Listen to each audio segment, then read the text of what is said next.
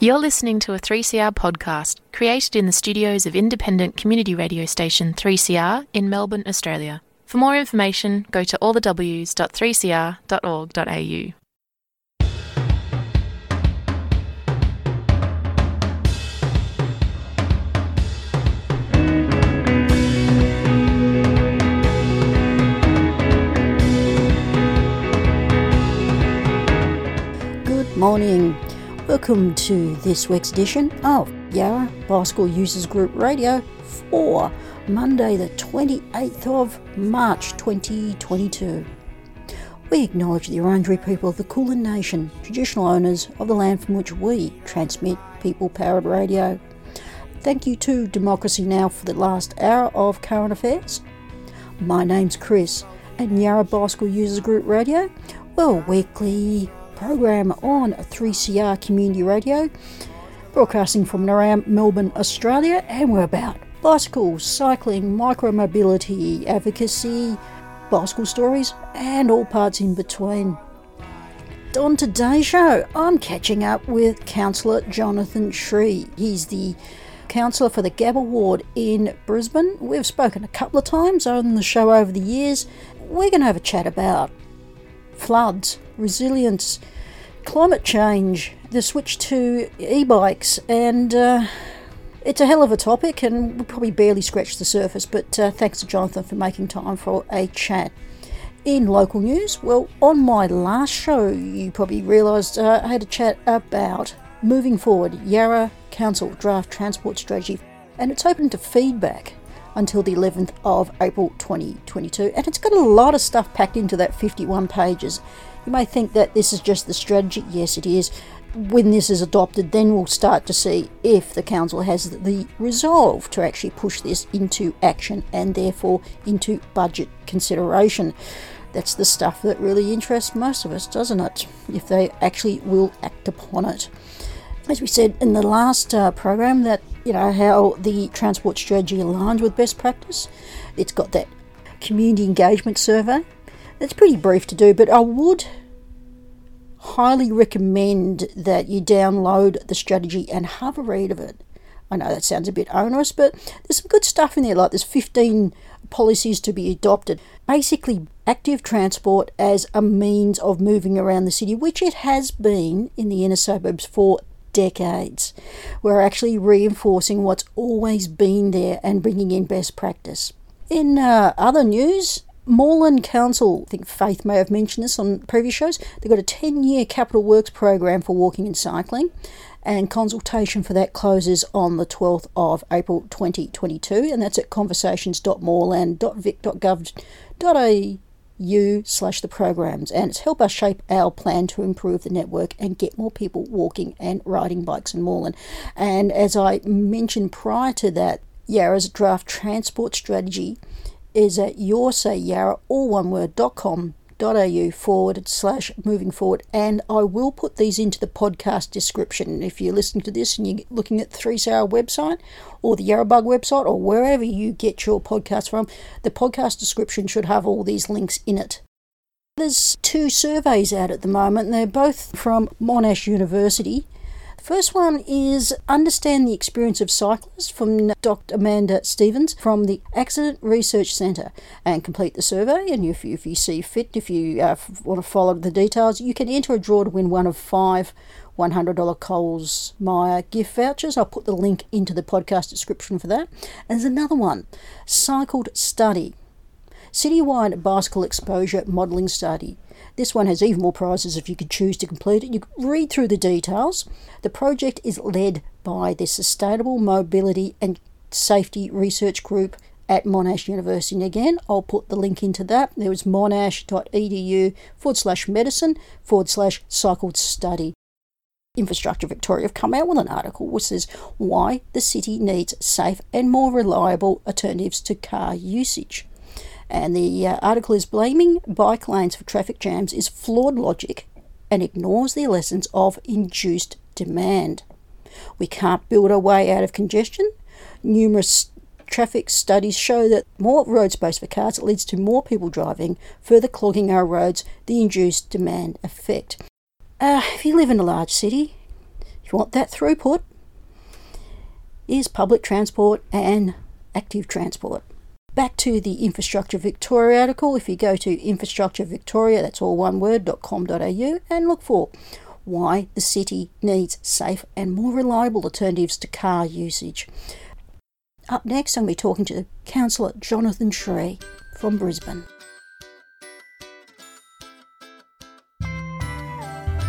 Hello, I'm Ayan Shirwat, the host of 3CR's Diaspora Blues program. If you're a long-time 3CR listener, what is up? And if you're a new listener, welcome. 3CR is home to 400 volunteers and over 126 programs. Every year, we bring you stories that concern all of us. The workers, the unemployed, folks from all walks of life. And unlike the corporate shills, our funding comes directly from the community. In return, we shine the spotlight on stories about the climate crisis, Indigenous communities' fight for sovereignty, Palestinian perspectives, and any of the music or art programs 3CR champions. To help your favourite grassroots media stay on air, go to 3cr.org.au/subscribe or call the station on 9419 8377.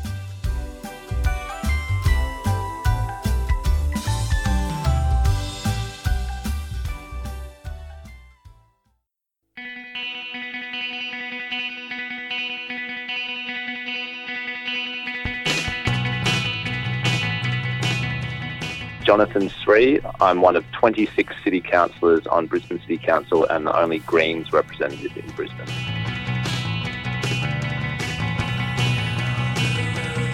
Yeah, we've chatted it a couple of times over the years. A couple of weeks ago, southeast Queensland, northern New South Wales got absolutely pummeled by floods. And yeah, you'd probably have a lot to say about that, given that you're in the Gabba ward. It's been pretty awful, to be honest. Parts of my electorate are quite low-lying along the river, and so they're pretty vulnerable to flooding. To be honest, I don't think we were hit quite as bad as some parts of northern New South Wales or even some of the regional areas of Queensland. But the sheer scale of development and infrastructure that's down in the floodplain in the inner city means that the impacts are still quite dramatic. The flood level only peaked at 3.85 metres, which wasn't quite as high as the 2011 floods, but some of the creeks actually flooded a lot worse than they did in 2011. So there were some pretty significant impacts, not just around the river itself, but also in some of those creek catchments.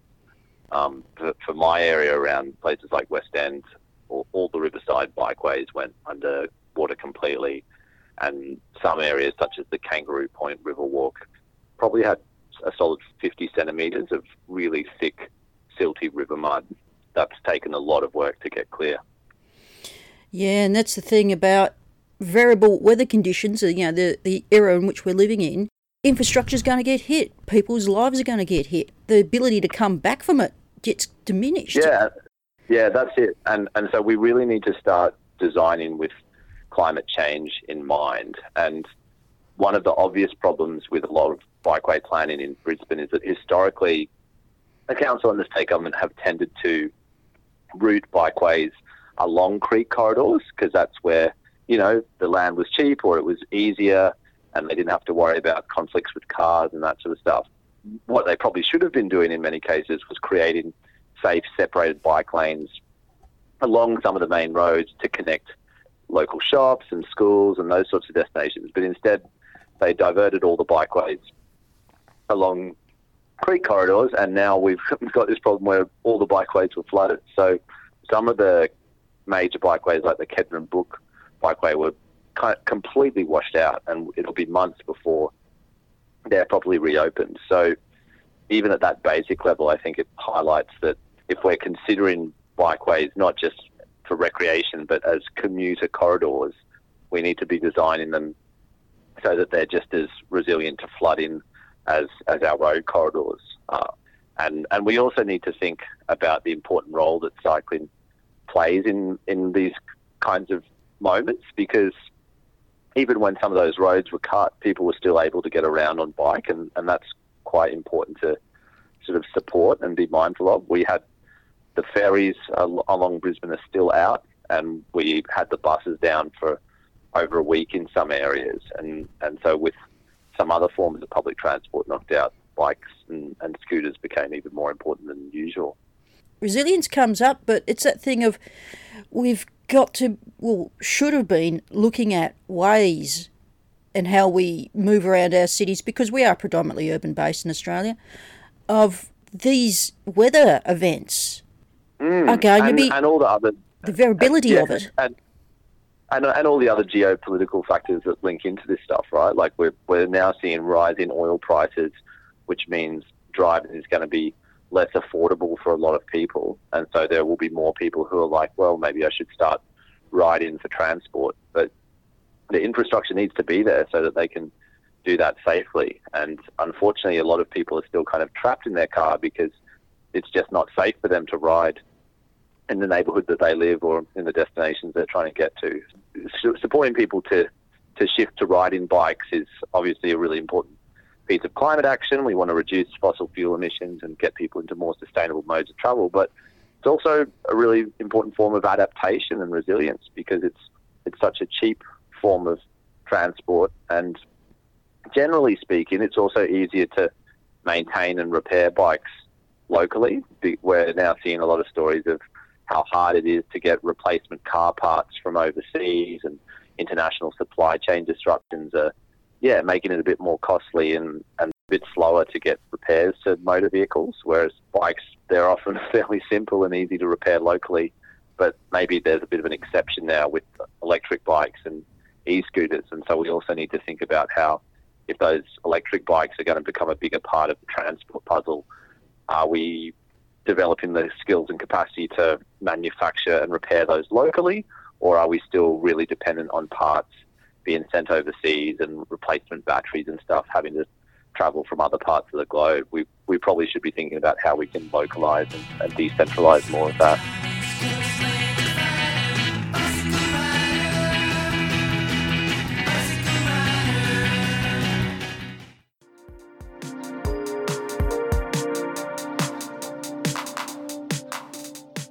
CoHealth is a not-for-profit community health organisation providing health and support services in Melbourne.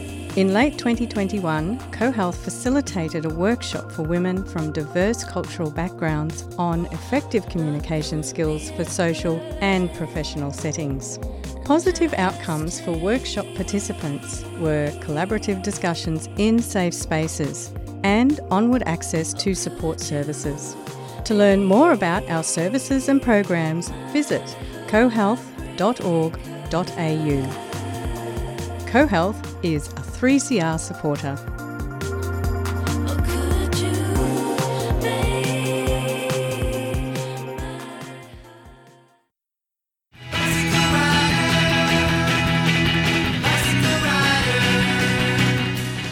Just this week there was an announceable from Queensland Government about EVs, and I was like, that's good, but if you've got to have the readies to do it. Yeah, I mean, electric cars are pretty expensive, and I don't really think that's a complete solution to the transport issues we're facing. Electric cars still take up a lot of space on the road. They still have similar problems with traffic congestion. They are also still really resource intensive. They're not a sustainable mode of transport. Electric cars are more sustainable and they emit less carbon emissions than traditional combustion engine cars, but they're still requiring a huge volume of rare earth metals and non-renewable materials. So I'm a bit cynical of people who are like, we just need to get everyone driving electric cars. It's like, no, we need to get people walking, riding and using public transport. That's the sustainable future we should be fighting for. Yeah, because electric cars will be a piece of the puzzle, but they're not the main game. Because like e-scooters and e-bikes also use rare earths, and I'm not going to diminish that, but it's a better use of a rare resource, and also getting into that sort of thing of what's used in the batteries.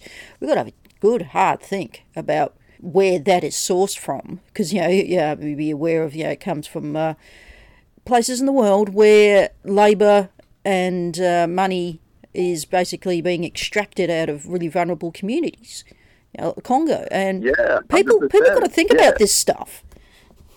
That's it. And I think there's a sort of, we're so keen to shift away from dependency on coal and fossil fuels that sometimes we lose sight of the mining impacts of other metals and other resources, because as you say, those rare earth minerals, that the extraction of those can have a huge impact on the environment and on vulnerable communities, and are often kind of a key ingredient in regional conflicts. Let's not pretend that just because something doesn't burn fossil fuels means it has no negative environmental impacts. We still need to think about minimising the extraction of non-renewable resources and ensuring that supply chains are ethical and aren't exploiting workers. And I think another piece of the puzzle there is ensuring that stuff can be easily repaired, and that, as much as possible, we're not buying disposable parts and things that have to be replaced every couple of years. There's a big difference between an electric bike where things are designed to last and can easily be repaired locally, as opposed to an electric bike where the parts are pretty shoddy and it's only going to last a few years and then you're going to have to buy another one. That still has a big environmental footprint. Yeah, I've been looking in some of the lower end things of those, of the e-bikes, and we've got to be careful of Global North kind of exploiting its problems elsewhere, and I put Australia in this equation. Sometimes we're just more than a bit ignorant when it comes to, our choices and the implications it had for where that resource actually came from. That's another huge thing we could discuss. But back to Brisbane, you've given a bit of précis of what's going on with the bicycle infrastructure up there, because we've got a similar thing here in Sydney and every other place I can think of where they build it along contour lines near the creeks. Are people kind of getting back to their lives, or is it there's like a body blow like you've seen in Lismore? Yeah, I mean, floods are a really weird kind of event because often the impacts are quite uneven. So, as you'd imagine, there are people in low-lying parts of Brisbane and flood-prone neighbourhoods whose lives have been completely destroyed and upended. Like, maybe they've been made homeless or they've lost all their possessions, and this is kind of a really pivotal moment in their life their life's going to change for months and perhaps years to come. But then for a lot of the city, a lot of people are just kind of getting back to normal, and maybe the biggest disruption is that the ferry's not running for a while, or that maybe one low-lying pathway along a creek that they used to walk along is closed for a few months. And so it's kind of strange how some people, their lives have been absolutely ruined, and a lot of people were barely affected. So it's probably not the kind of wholesale disruption that we saw in places like Lismore, and in a sense a lot of Brisbane's main kind of infrastructure and services were relatively unaffected. So the city, I think, has kind of coped reasonably well this time, but overwhelmingly it was the poorest residents who were most seriously affected. I think in my neighbourhood, about 40 people that we know of have been basically displaced or made homeless by the floods. They won't be able to return home within a couple of months. So a lot of people will have to move out for a few weeks while things are cleaned out. But I'm aware of about 40 people in my electorate who've just permanently lost their home. And all of those were renters, and almost all of them were on fairly low income. So I think that tells us something as well about the kind of socioeconomic disparities of disaster impacts.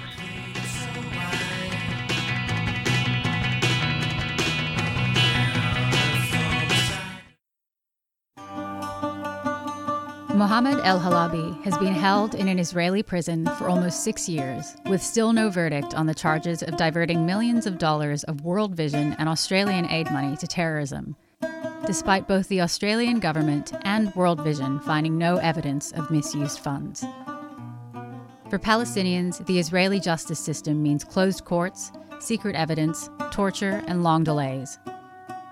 Join Amnesty, the Australian Palestine Advocacy Network, and Free Palestine Melbourne in a vigil to mark Mohammed's birthday and call for his release.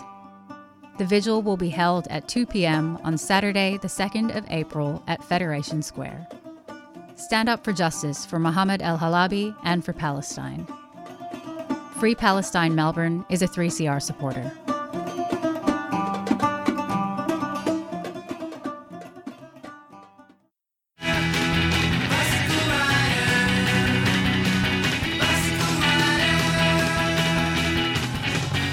Yeah, in terms of cycling, it's been interesting to see how quickly the council was able to clear a lot of the roads of mud, and that was sort of a really high priority, was to get the transport network reopened. And obviously they want to get their garbage trucks and their maintenance vehicles in, so they worked really hard to clear the roads. But it took them probably another week and a half to get the major bikeways cleared of mud and opened. And I think that sort of reflected a difference in priorities, where cycling is gradually being recognised as a legitimate mode of transport, but it's still not seen as anywhere near as important as car travel. And so you can really, at times like this, tell the true priorities of a council administration by what they focus on cleaning up and restoring first. And they were definitely prioritising the car corridors, and the cycling routes were, I guess, kind of an afterthought. To be fair, they are getting to most of the big ones now, and a lot of the major bikeways in the south side are open again. Even the fact that with river mud, the best time to clean it up is kind of straight away, straight after the flood, before it dries and hardens. And they did that on the roads. They were like, we've got to hose this off while it's wet. Whereas with the bikeways, they didn't bother to get in there in a hurry, and they let the mud dry out and get all hard and brittle. And then it took them a lot more work to eventually get around to cleaning them off. And of course, people will have seen that the major bikeway along the north bank of the river, which runs alongside Coronation Drive, had a floating restaurant fall on top of it. And so it's been blocked, and as a result, cyclists there are having to ride along the Coronation Drive roadway, sharing the car lanes on a very busy major road corridor, which isn't at all safe.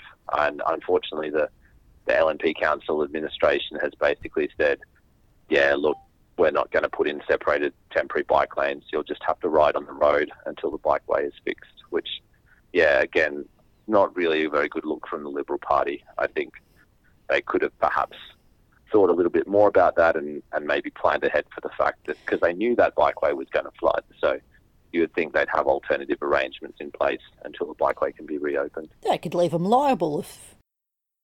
that's just bloody appalling, because I remember seeing that, like a lot of other people, remember seeing that floating restaurant getting crunched up in 2011. And it was still down there, was it?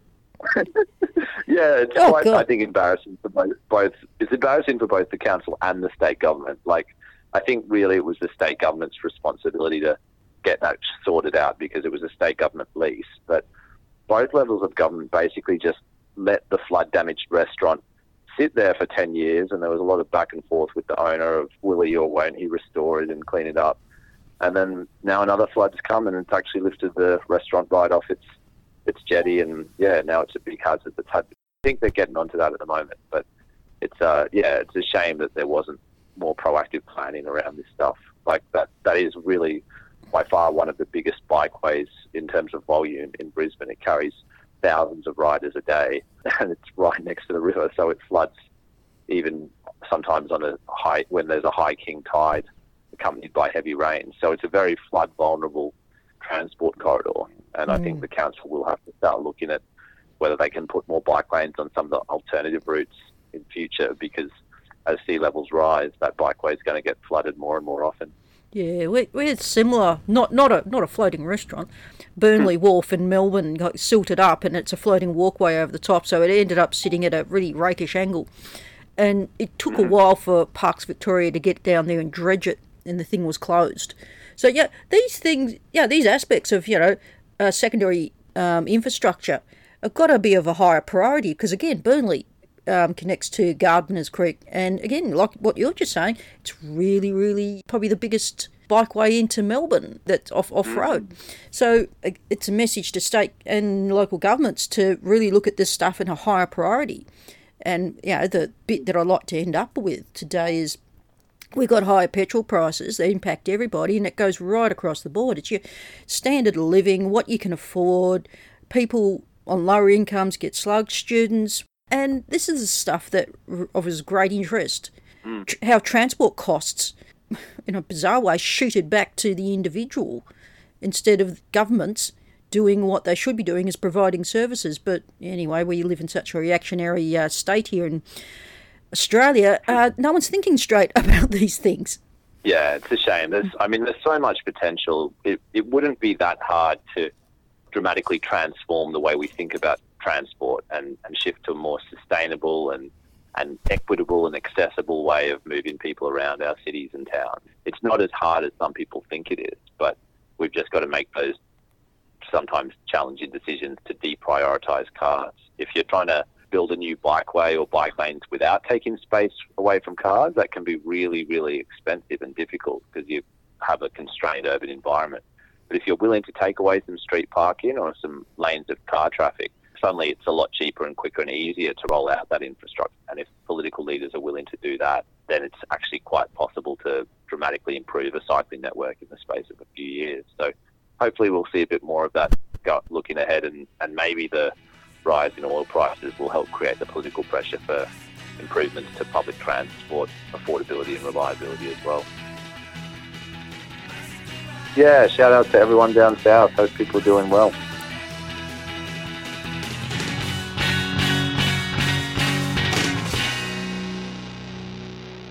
And thanks to Jonathan for that catch-up. I just got a update on Coronation Drive, and we had a bit of a discussion of that. And I was looking at Space for Cycling in Brisbane, and they've posted an update that Brisbane City Council has decided to install a temporary two-way cycleway on Coronation Drive while the bikeway is impassable because, you know, that great big barge thing sitting on top of it, which is very impassable. So according to this update, Councillor Ryan Murphy phoned Brisbane West Bug, who have been campaigning strongly for this outcome this afternoon, to relay that the good news and announced it this afternoon, which is about a couple of days back now, that a new two-way temporary cycleway will be installed on the Riverside lane of Coronation Drive between Graham Street and Lang Parade, and will be open this Monday. The right turn into Lang Parade will be closed in order to maintain 5 general traffic lanes, 3 inbound, 2 outbound, and traffic along this section will be slowed to 40 kilometres, and water-filled safety barriers put in place to separate vehicles and traffic. And the decision was made after the state government advised it would take upwards of 6 weeks to remove the barge from the bikeway, and the current situation with cyclists sharing the narrow footpath was untenable for that period of time. And in closing, Space for Cycling Brisbane have said, we think this is a common sense approach and think that it will provide a much better outcome for all road users. Yep, society did not implode because temporary bikeway was installed. To enable change, we need to show broad community support.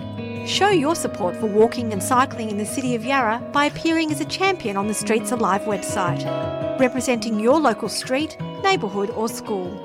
It's fast, free and simple. Learn more at streets-alive-yarra.org. A 3CR supporter. 3CR.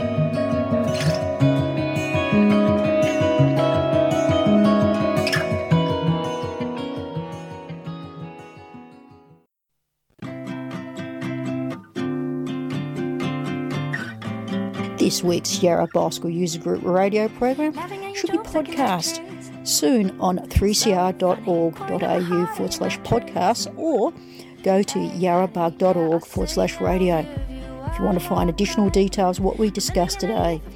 These podcasts are produced at Melbourne's activist radio station 3CR. Presenters are all volunteers, and 3CR's existence depends upon the financial support of our listeners. Go to 3cr.org.au, click on the support tab and select either donate, subscribe, shop or fundraisers. Your subscription or donation keeps 3CR on air. On my bicycle, yeah. 3CR would like to thank our Yarrabug program sponsor, Vacro's Second Chance Cycles, for their financial support. Second Chance Cycles is a fantastic community workshop that recycles bikes, trains people in bike mechanics and sells bikes to the local community. If you have a healthcare card, they'll give you a bike free of charge. To find out more, search for Vacro online or drop into the underground car park, Harmsworth Street, Collingwood, any Thursday or Friday. You've been listening to a 3CR podcast produced in the studios of independent community radio station 3CR in Melbourne, Australia. For more information, go to allthews.3cr.org.au.